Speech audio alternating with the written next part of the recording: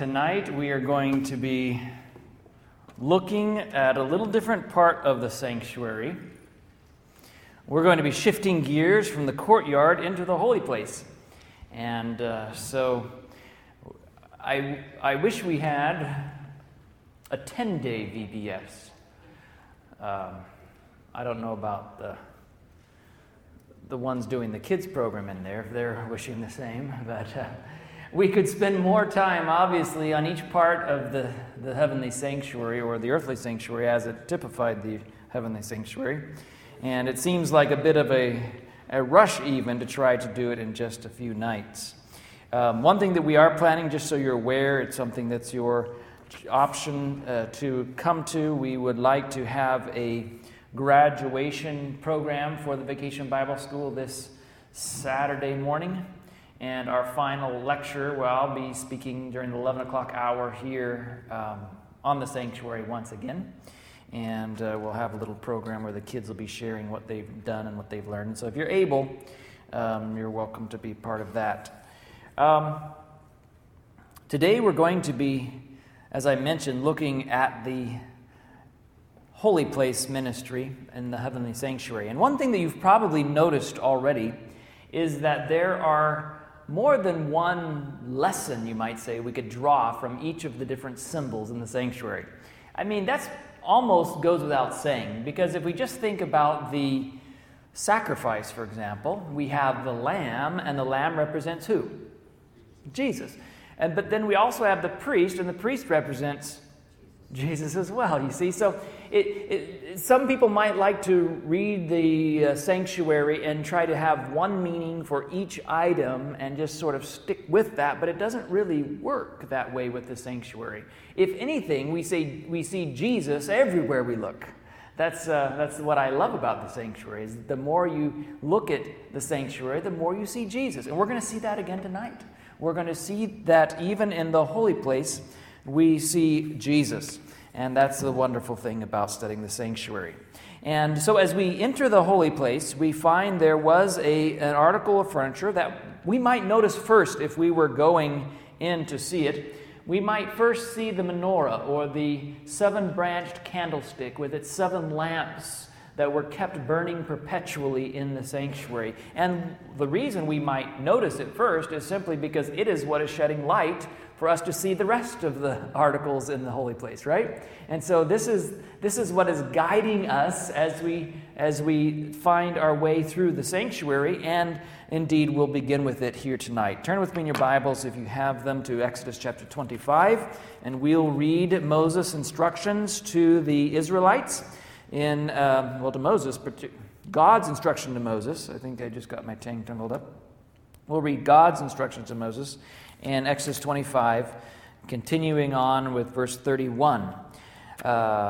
Exodus 25 and verse 31 says this: "And you shall make a candlestick of pure gold. Of beaten work shall the candlestick be made, his shaft and his branches, his bowls, his knops, and his flowers shall be of the same." All of it pure gold. Now, when you think of that, and then when you look at the amount of gold that was actually used, a talent or so for all of these vessels and so forth that were made in the candlestick, it's pretty apparent that what he means when he talks about pure gold doesn't necessarily mean solid gold. Do you understand the difference? If you were to make something of solid gold, you would usually cast it, melt it down into the various shapes and connect it together. Whereas of beaten work, it would probably be hollow. So he would make a tube, but this required skilled craftsmanship to make these branches out of beaten gold, not of cast gold, but of beaten gold. That's what it says here. It says, "You shall of beaten work shall the candlestick be made, his shaft and his branches, his bowls, his knops, his flowers shall all be of beaten work." And so this would be a process whereby a craftsman would take gold and begin shaping it and molding it, not by casting it and melting it, but by beating it into shape, and by stretching it and beating it back into itself and making whatever shapes that he would want it to be in. And as we continue on, we look at some of these instructions. We're not going to read all of these verses here tonight, but let's skip down to verse 37, Exodus 25 and verse 37. It says, "And thou shalt make the 7 lamps thereof, and they shall light the lamps thereof, that they may give light over against it, and the tongs thereof and the snuff dishes thereof shall be of pure gold." And notice what he says, "And look that thou make them after their pattern, which was shown you in the mount." So Moses has gone into the mount with God, and God has evidently given him a vision or some sort of a blueprint or drawings. I don't know what that was, but there was a pattern shown Moses when he was in the mount meeting with God. And God is telling him here, make it according to the pattern that's been given to you. And so this 7-branched candlestick was to be made of pure gold and beaten gold nonetheless. Now, if we were to have any confidence in what the candlestick or what any of the articles of furniture looked like, particularly, I guess you might say, in the temple of Herod during the time of Christ, it would be the 7-branched candlesticks. And the reason is that here you find an engraving that was done to commemorate the triumph of Titus over Jerusalem. And if you'll go to Rome today, you will see this picture. If you go just across the street from the Colosseum, the ruins of the Colosseum, past Maximilian's Arch to the smaller Arch of Titus, it was placed over the way that they would bring a victory, that they would bring the conquered peoples into Rome, and it was sort of like the gate into the Forum. So if you're to go from the Colosseum to the Forum, you would have to go past today, because they don't allow you to go through it. You would have to go through the Arch of Titus. And Titus was the Roman emperor who conquered and destroyed, leveled Jerusalem in the year 70 A.D. And inside Titus's arch in Rome, you will see this depiction made back during the time of Titus of a commemoration of the victory over the Jews. And what is being depicted here? The Roman soldiers carrying out of the temple before it was burned, they're carrying out the menorah, the 7-branched candlestick. And so we have a pretty good idea, at least, what the candlestick looked like during the time of Christ. And you would assume that it was similar throughout the rest of the sanctuaries and the sanctuary services. We have this. We notice that the branches evidently were all of equal height. We see some artist conceptions today where the center is taller and they slope down, and there's nothing wrong with that, but this one is showing all the branches at equal height. You see some of those decorations, you might say, along the sides of those branches that made it more ornate. Here you can see a little better view, a little closer up, what it might have looked like. And again, I'm not sure exactly. We don't know who made this engraving, but it was made, by Titus to commemorate his victory, and so it would have been a contemporary artist, at least of someone who would have seen it. And so this is some evidence that we have that would indicate what the menorah, the 7-branched candlestick, would actually have looked like during the time of Christ. And it's found right there in the city of Rome and the Arch of Titus. And I don't know, when I travel, my interest is in history, I guess, so I enjoy places like this, but I particularly enjoy biblical history. When you see places that the Bible mentions, or when you see items that are biblical in nature, that are historical as well, it's always very fascinating for me, and so I enjoy that a lot. So here we find that this candlestick is made out of gold. There are 7 lamps, and there's different utensils to be used with those lamps. These lamps were never to go out. They were to be continually burning. They were to be refilled daily, and as a part of the duties of the priests, they would keep these lamps. Burning. Now, there's a number of things that we could see here as symbols. And let's just take a little bit of time to look at these symbols. Once again, we can see that it's probably counterproductive to be dogmatic about one thing representing only one thing. There are many things that we can learn. But I want us to see some verses in the Bible about gold. And this is helpful because the candlestick is not the only thing that's made out of gold in the sanctuary. And so we'll benefit from this knowledge as we move onward. I want us to turn, first of all, to the book of Revelation. We're going to look at Revelation chapter 3. Revelation chapter 3. This is the message of Jesus depicted, and we'll be looking at that in just a minute, depicted as standing among the 7 candlesticks. In Revelation chapter 3, Revelation 2 and 3, he gives these messages to his church throughout time. And in verse 18, we read the following: I counsel thee to buy of me gold, and then what does he say? Gold tried in the fire, that thou mayest be rich, and white raiment that thou mayest be clothed, and the shame of thy nakedness do not appear, and anoint thine eyes with eye salve that thou mayest see. Well, some people might say, what do you mean, Jesus? I counsel thee to buy of me? That sounds like we need to be making some maybe offerings or doing some deeds or going on a pilgrimage or something to have this gold that he says is tried in the fire. But actually, that's not what Jesus is trying to say. You can put in your notes here Isaiah chapter 55, where he talks about buying. In this case, he's talking about buying bread without money and without price. We don't think in that way today. We think if you're buying something, there must be some sort of financial or some sort of transaction. But when it comes to buying spiritual things, we've already had it purchased for us. And it's a matter of accepting it. But what is he talking about when he says buying gold tried in the fire? Let's turn back to 1 Peter chapter 1 and verse 7. A similar phrase is used here in 1 Peter chapter 1 and verse 7.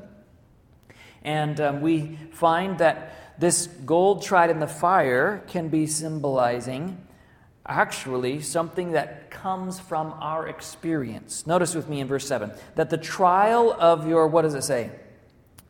Trial of your faith, being much more precious than of gold that perishes, though it be tried with fire, might be found unto praise and honor and glory at the appearing of Jesus Christ.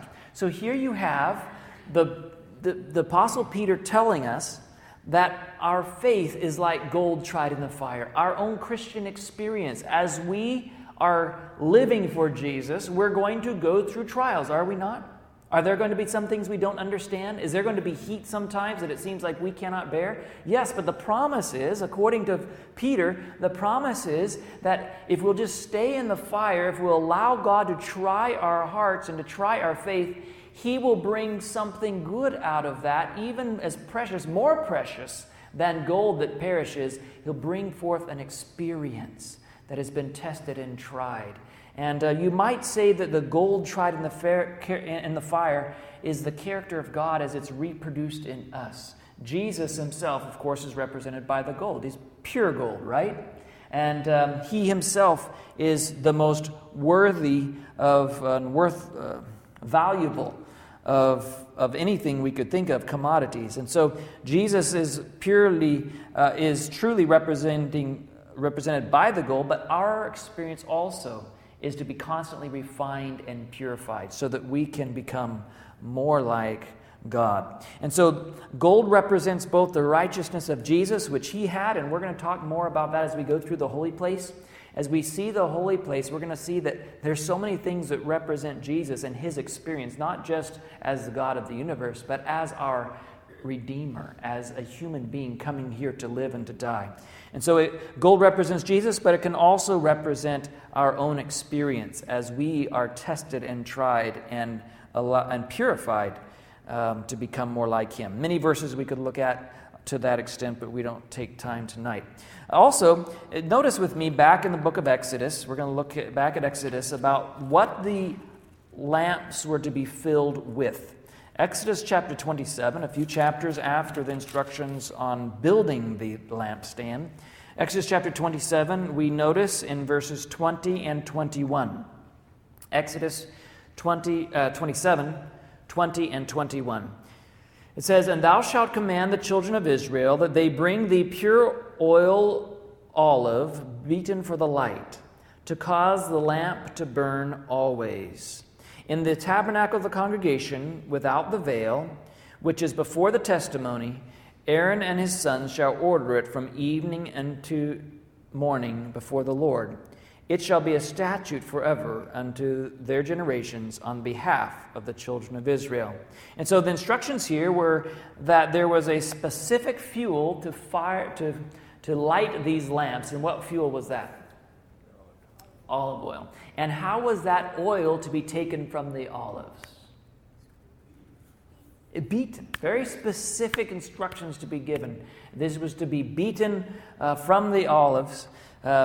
No other process was to be used. I suppose squeezing would be very similar. Pressure of some sort would be very similar. But he specifically says beaten, and this was the way the oil was to be taken. And once again, we can see a representation of Jesus. Jesus, of course, was beaten for us, wasn't he?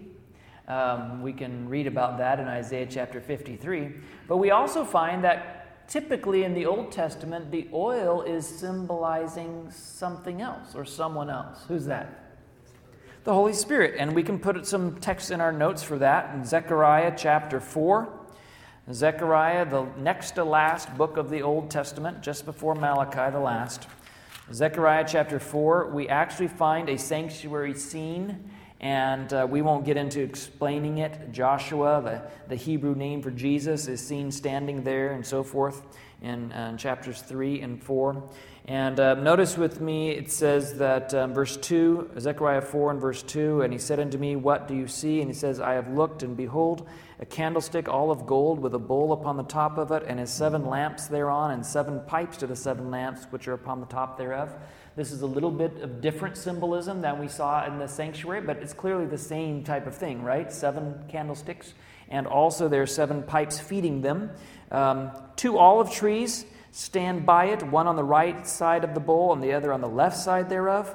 And he asks what these are, and these are channels through which the oil is being fed to the lampstand. And notice what the response is when he asks what all this represents. Verse 6, this is the word of the Lord unto Zerubbabel, saying, not by might, nor by power, but by what? Who?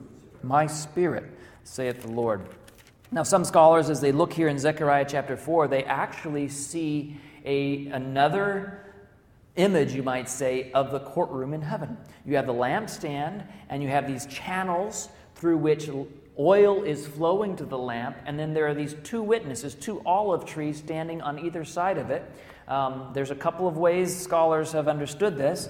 One is to understand that these 2 olive trees represent actually similar to the 2 angels that stood next to the throne of God. Who was one of those angels? Lucifer. And Lucifer lost his position, of course, when he sinned, and someone else who we would assume was the second in command must have taken his place, and I suppose God replaced Lucifer with another angel. But we see that there was one particular angel, and this is a little bit of, I guess you might say, you might call it speculation because we don't have time to go into all of the research behind it. But you remember that there's one particular angel who has been instrumental in communicating visions and dreams to mankind, and that's Gabriel. And some scholars are convinced that Gabriel is filling the role that Lucifer would have filled. And that these 2 angels next to the throne of God, they're not just there for God's glory, but in the case of humanity, and in the case of the fall and the redemption of man, these 2 angels serve a special purpose in communicating the Holy Spirit and the message of the Spirit to mankind. Very interesting study we could do.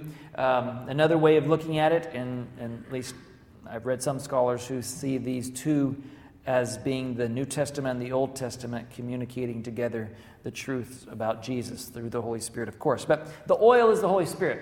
In any case, we see that very clearly. There's another symbol that we have here, and that's light. And if there's any of these symbols regarding the lampstand that we can clearly see points forward to Jesus, it would be the light, right? And we're going to look at least 3 different things this light represents, but we'll start with Jesus. And Jesus, it's said of in John chapter 1 and verse 9, that was that true light which lighteth every man that cometh into the world. So while we might look at other sources of light or other things that this light represents, one thing becomes very plain right away, and that is that Jesus is the ultimate source of all light. Jesus is where that light comes from. And so if we read in John chapter 1, verse 5, we see this a number of times. Verse 4, beginning with, it says, "In him was life, and the life was the light of men. The light shone in darkness, and the darkness comprehended it not." And then he goes on and he says, "The same John came for a witness, to bear witness of the light, that all men through him might believe. He was not that light," John the Baptist, "but he was sent to bear witness of that light. That was the true light, which lighteth every man that cometh into the world." And so Jesus, we can see very clearly, is represented by the light from the candlestick. And it shouldn't surprise us, right? Because almost everything else in the sanctuary we've seen as symbols of Jesus. And Jesus has certainly picked them up in the New Testament and used those. And certainly he himself claimed to be a light, or the light of the world. Another thing we can understand, and this is in some ways just another way of describing Jesus, when the psalmist says, "Thy word is a lamp unto my feet and a light unto my path." Remember that well-known passage in Psalm 119? Jesus is the Word, right? And so this isn't a contradiction. This is just saying Jesus lights the world, not only through his time here literally interacting with his disciples, but now as we study the Word of God, he lights us through that. He gives us understanding. "Thy word is a lamp unto my feet and a light unto my path." Another way we can understand this is found in Matthew chapter 5 and verse 14. And Jesus turns it around in the Sermon on the Mount, the longest sermon Jesus ever preached. And he says, "You are the light of the world. A city that is set on a hill cannot be hid." Now it's interesting because while we want to make very, very clear that Jesus is the primary understanding of this light, that was the true light. And only because of Jesus is the written word the light unto our feet and a lamp unto our feet and a light unto our path, right?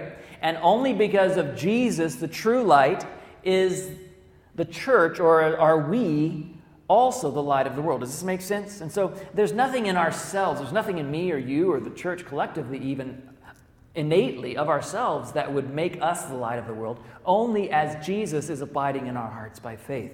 And yet Jesus says, "You are the light of the world." Now turn with me to the book of Revelation, because we've already discovered in the last couple nights that the book of Revelation is replete with sanctuary imagery, and we're going to see it once again here tonight, Revelation chapter 1, and we're going to notice a picture of the sanctuary, and we're going to begin, let's begin with verse 12.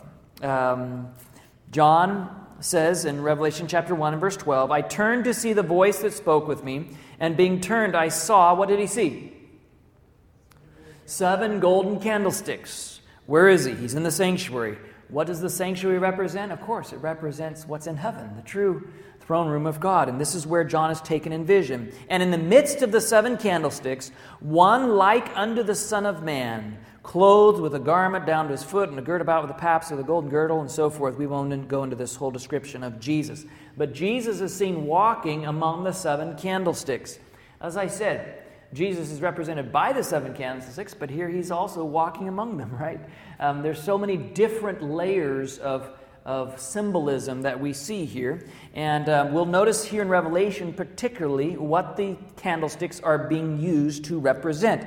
Notice with me in verse 18. Well, we'll read the end of 17 for completeness. "Fear not," Jesus says, "for I am the first and the last. I am he that lives and was dead. Behold, I am alive forevermore. Amen. And have the keys of hell and of death. Write the things which you have seen, and things which are, and things which are to be hereafter. The mystery of the 7 stars you saw in my right hand, and the 7 golden candlesticks. The 7 stars are the angels, or ministers, or leaders, you might say, of the 7 churches. And the 7 candlesticks which you saw are the what? 7 churches." And then Jesus goes on in chapter 2, the next verse begins with Ephesus, the first church, and on to Smyrna and Thyatira and so forth, looking at each of these 7 churches. Now, these were 7 literal churches, but they were also representing different eras or periods of time in Christian history. In fact, let me back up just a little bit. It's hard to separate the study of the sanctuary from the study of prophecy. And these are 2 areas that I both really, really enjoy. By diving into Revelation without studying the first symbolic prophetic book, we're at a disadvantage, sort of like starting calculus without going through, primary school. It's a little challenging. But what you'll find if you go back to the book of Daniel, which is the first symbolic end-time book, book of Daniel gave a series of visions. Daniel chapter 2, the image, starting with Nebuchadnezzar, you are that head of gold, and down to the very time, the last days when the God of heaven sets up a kingdom, right? From the time of the prophet down to the time of the end. Daniel chapter 7 basically goes over the same thing, from the time of the prophet to the time of the end. Daniel 8 does the same thing. You understand the pattern here. It's not as though we see consecutive prophecies starting where the last one left off. No, there's what we call the repeat and enlarge principle, and that's a whole study in itself. We won't get into too far into prophecy. But in Revelation, we see the same thing happening, only in Revelation, it assumes we learn the principles from the book of Daniel, the interpretive principles. So there's no explanation given like in Daniel. And in Revelation, it begins with 7 churches, again, covering the time of the prophet down to the time of the end. Then it goes into the 7 seals, time of the prophet down to the time of the end, and the 7 trumpets down to the time of the end as well. So we see the patterns, is all I'm saying, from the book of Daniel being repeated in the book of Revelation. So when we get to the book of Revelation, we see these 7 churches representing God's people in the Christian era. And they are represented by the lampstand, the candlestick. So just like Jesus says, you are the light of the world, John the Revelator, or Jesus here, is affirming. Does this make sense? He's affirming that the church is also represented by this lampstand, lighting the world. Of course, it's through the power of the Holy Spirit, right? The oil. It's because of Jesus, who is the true light, which lights every man who comes into the world. Let's not think it's anything that we can do of ourselves. Not at all. It's because of Jesus, through his might, through his power. Not by might nor by power, but by my Spirit, saith the Lord. And so the church is represented by the candlestick as well here. Now I want to look at one more verse in Revelation before we move on. Revelation chapter 2 and verse 1, the very next verse. Unto the angel of the church of Ephesus write, These things says he that holds the 7 stars in his hand, who walks in the midst of the 7 golden candlesticks. We saw this earlier in chapter 1 also. Where is Jesus? He's walking among the 7 candlesticks who represent what? His people, right? Isn't that comforting to know? Sometimes life, especially in this fallen world, life can get pretty discouraging, can't it? And we might tend to feel alone or forsaken. We might tend to feel like just things aren't going as they should. But the picture here, which is worth 1,000 words, is that of Jesus being with his people. And I'm so thankful for that picture. It's not that Jesus is somewhere removed and he's just saying, go to it. He's here with us. He said, I will never leave you nor forsake you, right? I'll be with you until the ends of the age. So let's move on now to the northern side of the tabernacle, the holy place. And here we find the table of shewbread. Now remember, which side did Lucifer want to set his throne above? The sides of the north, that's right. And we understand this particularly to be a location where the throne of God itself is. And this table had a crown about it. Again, a symbol of royalty. Exodus chapter 25, once again, Exodus 25, and we're going to read verses 23 and 24. Exodus 25, 23 and 24. This is the instructions that Moses received. You shall make a table of shittim wood or acacia wood. 2 cubits shall be the length thereof, and a cubit the breadth thereof, and a cubit and a half the height thereof. And thou shalt overlay it with pure gold, and make it thereto a crown of gold round about. And thou shalt make a border of an handbreadth round about, and thou shalt make a border crown to border thereof round about. And he went on to talk about 4 rings to carry it, and so forth. And here this table of showbread was to be made the same height as the mercy seat on the ark. Interesting. And it was also the same height as the grate that was suspended in the bottom of the burnt offering altar of burnt sacrifice. Now, whether there's significance to that or not, but I find it very interesting. Often, artist depictions and my own imagination have led me to think that this table of showbread was sort of like a low-slung, almost like a what do you call the tables in the living room where you put like a coffee table? Yeah, almost like a coffee table. That's sort of my imagination. But if you read the description, it was actually to be the same height as the mercy seat that was on the Ark of the Covenant. Once again, making us wonder about this whole business of where the throne of God is located in the heavenly sanctuary. The Ark being the presence of God, and the sides of the north here, the table of showbread as well. Now, if we look into the sanctuary, we'll remember that this is placed then opposite of the candlestick, opposite of the golden candlesticks. And if we turn to Exodus chapter 40, you'll see how this is described and how it was to be taken care of. Exodus chapter 40 and verse 22. This is describing how Moses obeyed the commandments of God in the building of the tabernacle. And it says in Exodus chapter 40 and verse 22, "And he put the table in the tent of the congregation upon the side of the tabernacle northward, outside of the veil, and he set bread in order upon it before the Lord, as the Lord had commanded Moses. And he put the candlestick in the tent of the congregation over against the table, over on the side of the tabernacle southward." And so the tables to the north, the candlesticks on the south, and he lights the lamp and so forth. Now, there's some indication or some instructions given in Exodus and Leviticus about taking care of the bread. There's a particular recipe that we'll look at here in a minute, or at least refer to. But some of our understanding of this table of showbread is come to us from the Mishnah, from the scribes' writings about how they took care of the sanctuary service.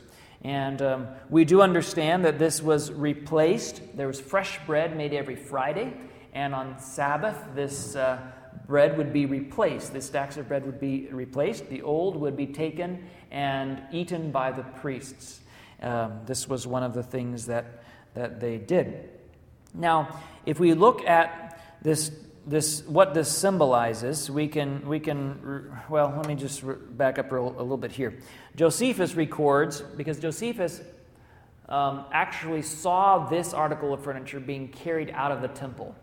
Josephus was the Jewish historian who was at the destruction of Jerusalem and recorded much of it in his Antiquities. And he actually he went back and wrote down his verbal description of what the table looked like. It said it had feet also, the lower half of which were complete feet, resembling those to which the Dorians put to their bedsteads, but the upper parts towards the table were wrought into a square form. And from what I can understand of what scholars think the Dorians put on their bedsteads, these would have been, you know how you have furniture with the sort of sloped out legs that go down and then his feet? This is essentially what Josephus was describing here. In one place it's described as sort of like looking like the back leg of a sheep, okay, with that curve and with actual feet on the bottom. And Josephus describes the tops as being squared off as they got closer to the table. Somewhat similar to some furniture we might still see today. Now, what does this bread represent? Turn with me to John chapter 6. Maybe this is the classic chapter on bread, because Jesus over and over describes himself as the bread of life. And we can see that in a number of places here in John chapter 6. Look with me, for example, at verse 48.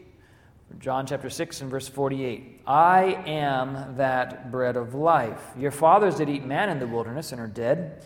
This is the bread which comes down from heaven, that a man may eat thereof and not die. I am the living bread which came down from heaven.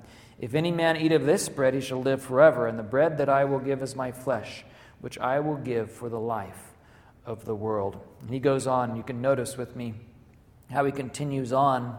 And he keeps describing the bread himself as the bread of life. And his disciples had a hard time. How can we eat your flesh and drink your blood? This is a hard saying, right? And he explains this in John chapter 6 and verse 63. He says, it is the spirit that quickeneth, the flesh profiteth nothing. The words that I speak unto you, they are spirit and they are life. So Jesus wasn't actually condoning any type of cannibalism. He wasn't saying that the priest, he was to be offered and eaten literally. Nothing like that. No, not at all. But he was saying, I represent the truth that if you'll partake of me, if you'll eat of me, and that is communicated, of course, through his words, through the word of God, then you will have life. And so here you find the shewbread. We could spend a lot of time, like I mentioned. We could probably spend an evening on each of these articles of furniture. But Jesus is represented by the bread there. And if we look at how the bread was to be made, and it describes this in Leviticus chapter 24 and verse 5, only the finest of the wheat was to be used. And they actually used, according to the Mishnah, they actually used a screening process where they would take and they would grind the flour. And the description is that it's to be ground between two stones, sort of like like a stone mill. But then they would sift it, and after they sifted it, they would sift it again. They would actually go through, I think it was 11 siftings, it was the finest, most uniform flour, almost like a refined flour.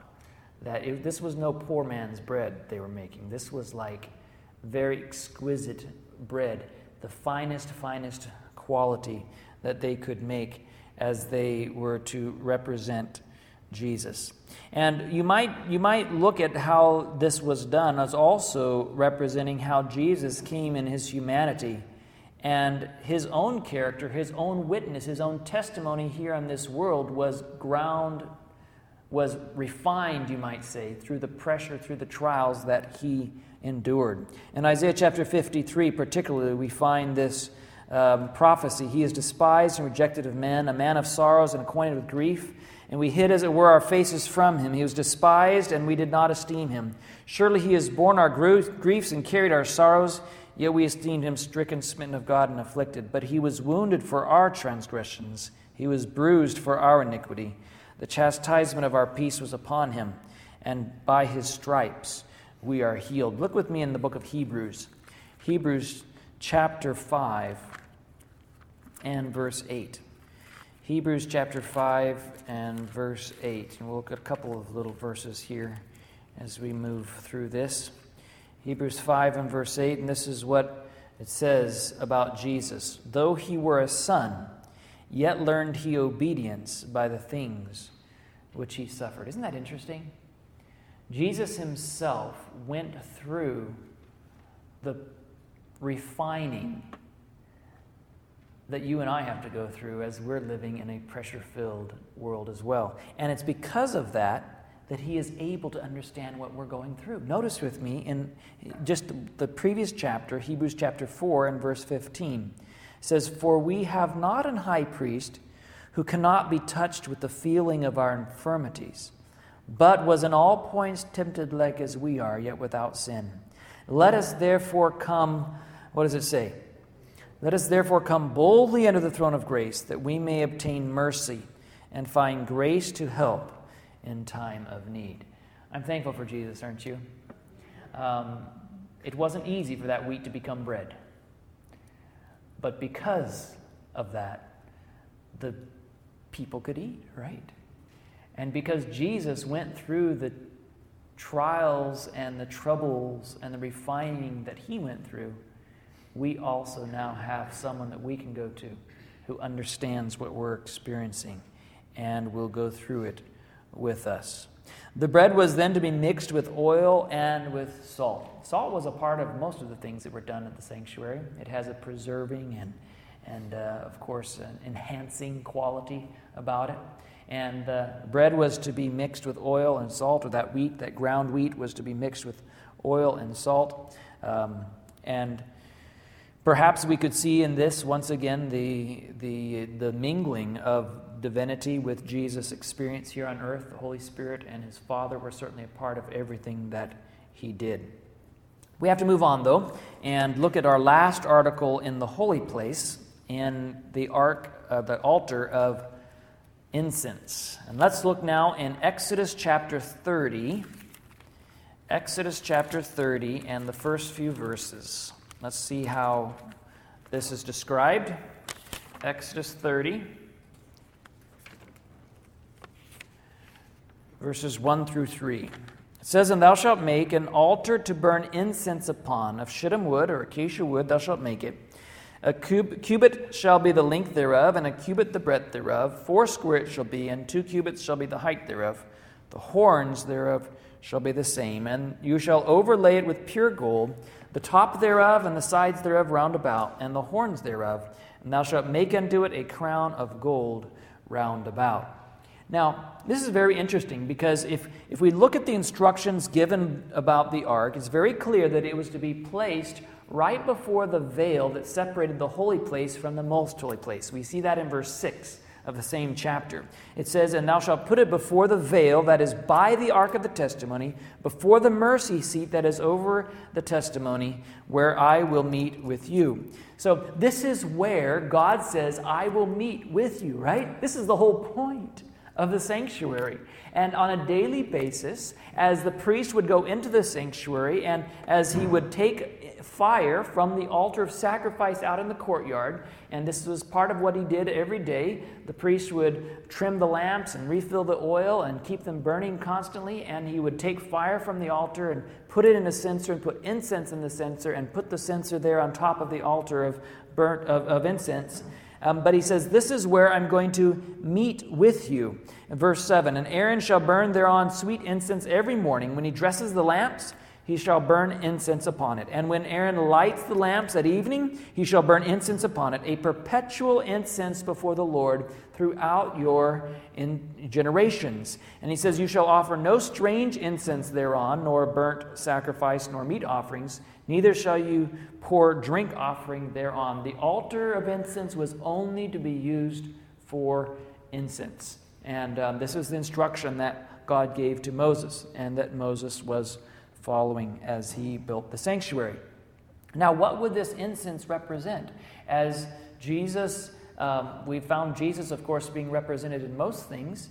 Of course, the priest offering the incense is Jesus, right? And the presence of God right across that veil in the most holy place was Jesus. But what is very interesting is that at times in the Old Testament, this altar of incense is actually considered a part of not the holy place where it was located, but the most holy place. And we see that in 1 Kings chapter 6 and verse 22, where this is how the Revised Version says, "And then next he overlaid the whole house with gold," talking about Solomon's temple, "in order that the whole house might be perfect. Even the whole altar that belonged to the inner sanctuary he overlaid with gold." Very interesting, because we see that the ministry of the altar of incense is closely related to the Ark of the Covenant, right? And it's closely related to the very place where God's glory dwelt, the Shekinah glory, on the mercy seat. It's as if God's people, as they approached the very presence of God, they could not do it, even in the priest, could not do it himself, but with this incense that represented something very specific. I want us to just look at a couple of verses that is again from Revelation, that would help us to understand what's going on here in Revelation chapter 8 this time. Revelation chapter 8. Did you all realize how much of the sanctuary is found in Revelation? It's interesting that some scholars have calculated that about 75% of the language of Revelation is actually borrowed from the Old Testament. You have, well, we won't get into that, but there's lots of examples we could give throughout the book of Revelation, taken from Daniel, taken from Isaiah and Jeremiah, taken from the sanctuary. But in Revelation chapter 8 and verse 3, it says, "Another angel came and stood at the altar, having a golden censer." This would sound like the altar of incense for sure. "And there was given to him much incense, that he should offer it with the prayers of all the saints upon the golden altar which was before the throne. And the smoke of the incense which came with the" what? "Prayers of the saints ascended up before God out of the angel's hands." And so this tells us that the incense was mingled with the prayers of the saints. And so we understand this to be talking, the incense, once again, to be talking about Jesus. And it's his righteousness, his merits, that mingled with our prayers make our prayers acceptable unto God. And there was a special recipe, no surprise here, there was a special recipe that was to be followed in the different herbs, dried herbs that were put together and then ground. Do you notice a pattern here? Everything in the sanctuary, the oil is hammered or beaten. The wheat is ground and then sifted. The incense is to be pounded, grounded with a mortar and pestle. It's all being tried by pressure and by trial, you might say, right? There's a specific recipe of herbs that was to be concocted for this incense, and it was forbidden that recipe should be used any other time. You couldn't just take it home and say, "I like that smell," and take it home and make that recipe and use it for your camp. No, not at all. This was only to be used in the sanctuary service. And when we get to Psalm chapter 141, we notice the psalmist uses this same symbolism as he says in Psalm 141 and verse 2, "Let my prayer be set before you as incense, the lifting up of my hands as the evening sacrifice." So that incense represented the prayers of God's people, or at least mingled with the prayers of God's people, would be ascending to the throne of God. Now it's very interesting, and I think it's very comforting, that as instructions were given to the moving of the tabernacle, suppose they were to strike camp and the camp of Israel would be moving to another location, it would be quite a process to take this whole thing down, as you can imagine. Those of you who were here a week ago Sunday remember the process just of putting up this tabernacle, and we didn't have all the sacrifices and incenses and breads and everything else. It was just models, and it's not gold, and it's not heavy. But imagine striking the real sanctuary and taking it down and moving it and getting all the Levites assigned to what they were going to carry and everything else.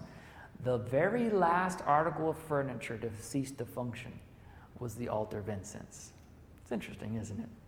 And I personally think that that's symbolic of the fact that even after the Day of Atonement is completed, we'll talk about that more in coming presentation, God's intercession for his people will continue. We always have Jesus as our intercessor pleading in our behalf. And I think that's very, very important to remember. Now, if we were to look at this overview of the sanctuary once again, I want us to just do a little bit of a review. And we were to come with a lamb into the courtyard, somewhere over here on the north side of the courtyard, between the altar and the tabernacle is where the slaughtering was taking place. Some would put the laver actually opposite, a little bit out of line. Most people do draw it in a line.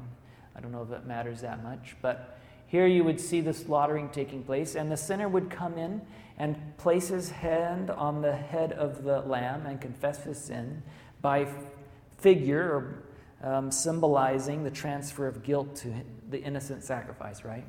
And then with his own hand, he would take the knife offered by the priest and would slice the throat of that sacrifice, taking the life of the lamb that would die in his place. Of course, this pointed forward to Jesus, right?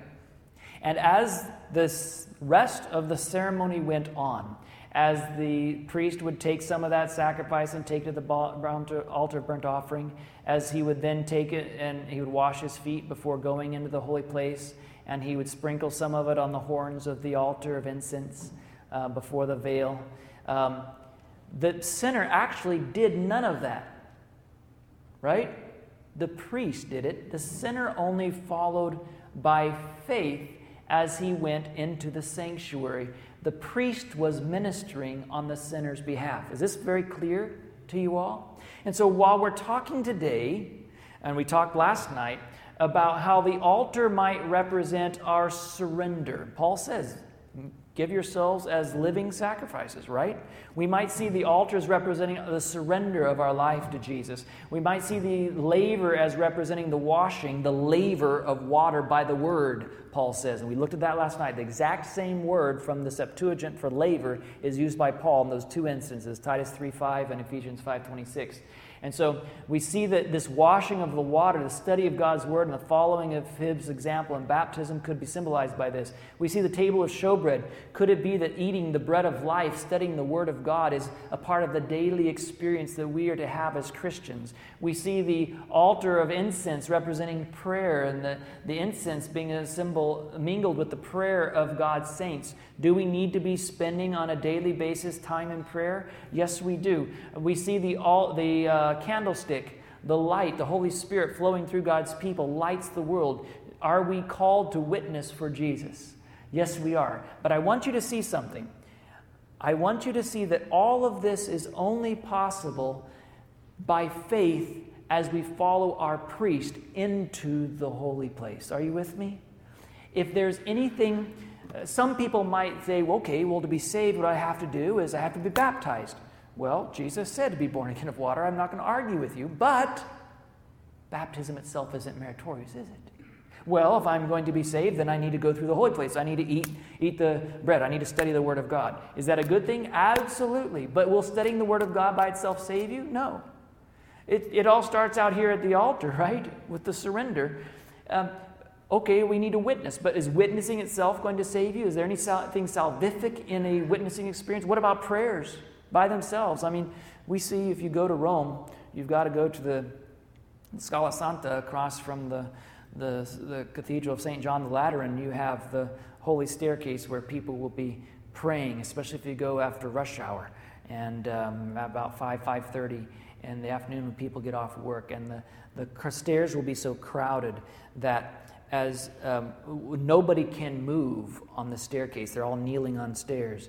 Nobody can move without everybody moving because they're just crammed under the staircase. And they're all saying the rosary. And of course, the drops of blood supposedly that fell from Jesus onto those marble stairs. The stairs are all covered with wood, but they're little plexiglass windows, so you can still see the stains of the drops of blood, supposedly. And everyone wants to kiss those windows. Not exactly the most hygienic situation, but nonetheless. You see these people praying and your heart just breaks. Not because many of them aren't sincere and God only knows their hearts, not to judge them, but they can go directly to Jesus. They have a high priest they can pray to. They don't have to pray the rosary on that stair. And those prayers by themselves can't save them, can they? What I want you to see is that the sanctuary does not teach any type of a salvation by works. Yes, I think we can learn lessons about spending time in God's Word and spending time in prayer and spending time in witnessing. I think all those are applicable lessons that we can draw from the sanctuary. But if there's one thing that the sinner does, and only one thing the sinner does actually himself, the rest is done followed by faith. His priest does for him. The one thing that the sinner does, what's that? Well, yeah, you could say that. I was thinking the one thing the sinner really is responsible for is killing the lamb. And if there's anything we're responsible for that we can take credit for, friends, it's killing Jesus. That's not going to earn our way to heaven, is it? Well, we've got to realize the message of the sanctuary is a message that points us to Jesus as our only hope. He is the bread. He is the light. His righteousness is mingled with our prayers. He is the priest. He is the water. His is the sacrifice for us. What do we have to show for ourselves? We killed Jesus. That's our bragging rights.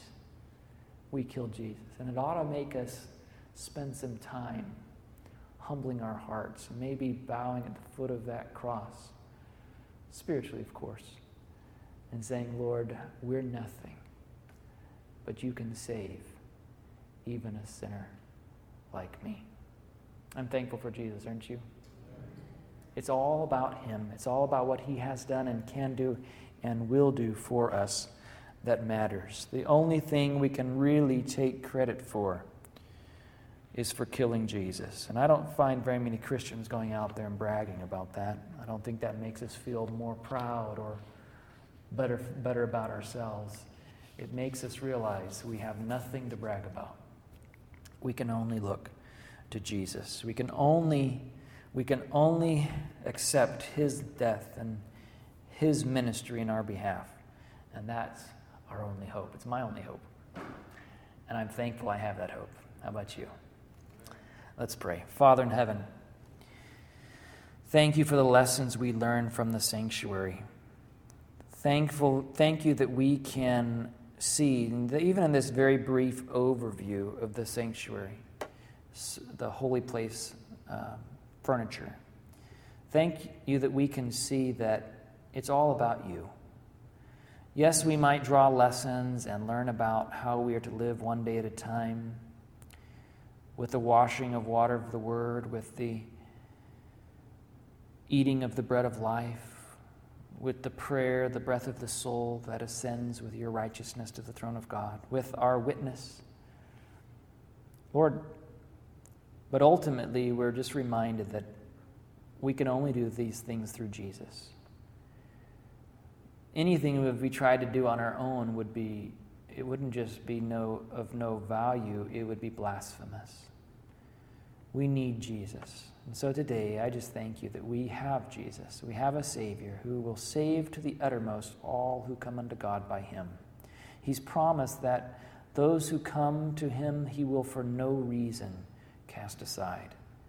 He's promised that he is able to make us more than conquerors through him that loved us. And so today, Lord, we realize that we have a high priest who understands the pain of bruising, of beating, of being ground for flour and beaten for oil and pounded for incense. And because we have that kind of a Savior, that kind of a Jesus, we can come and he understands us, and we can come boldly to ask for grace to help in time of need. So today, I just want to pray for that grace.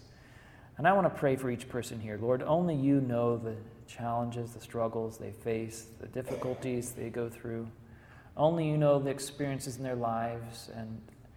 But yet, Lord, you do know those. And I thank you that you will come near to them and that you will help them through the challenges, through the difficulties, through the trials. That if you were able to overcome through the grace and through the strength of your Father and by staying submitted to him, that we also, because we have you as our high priest, we can overcome as well. So today I just thank you, and I pray all of these things in Jesus' name. Amen. This media was brought to you by Audioverse, a website dedicated to spreading God's Word through free sermon audio and much more. If you would like to know more about Audioverse, or if you would like to listen to more sermons, please visit www.audioverse.org.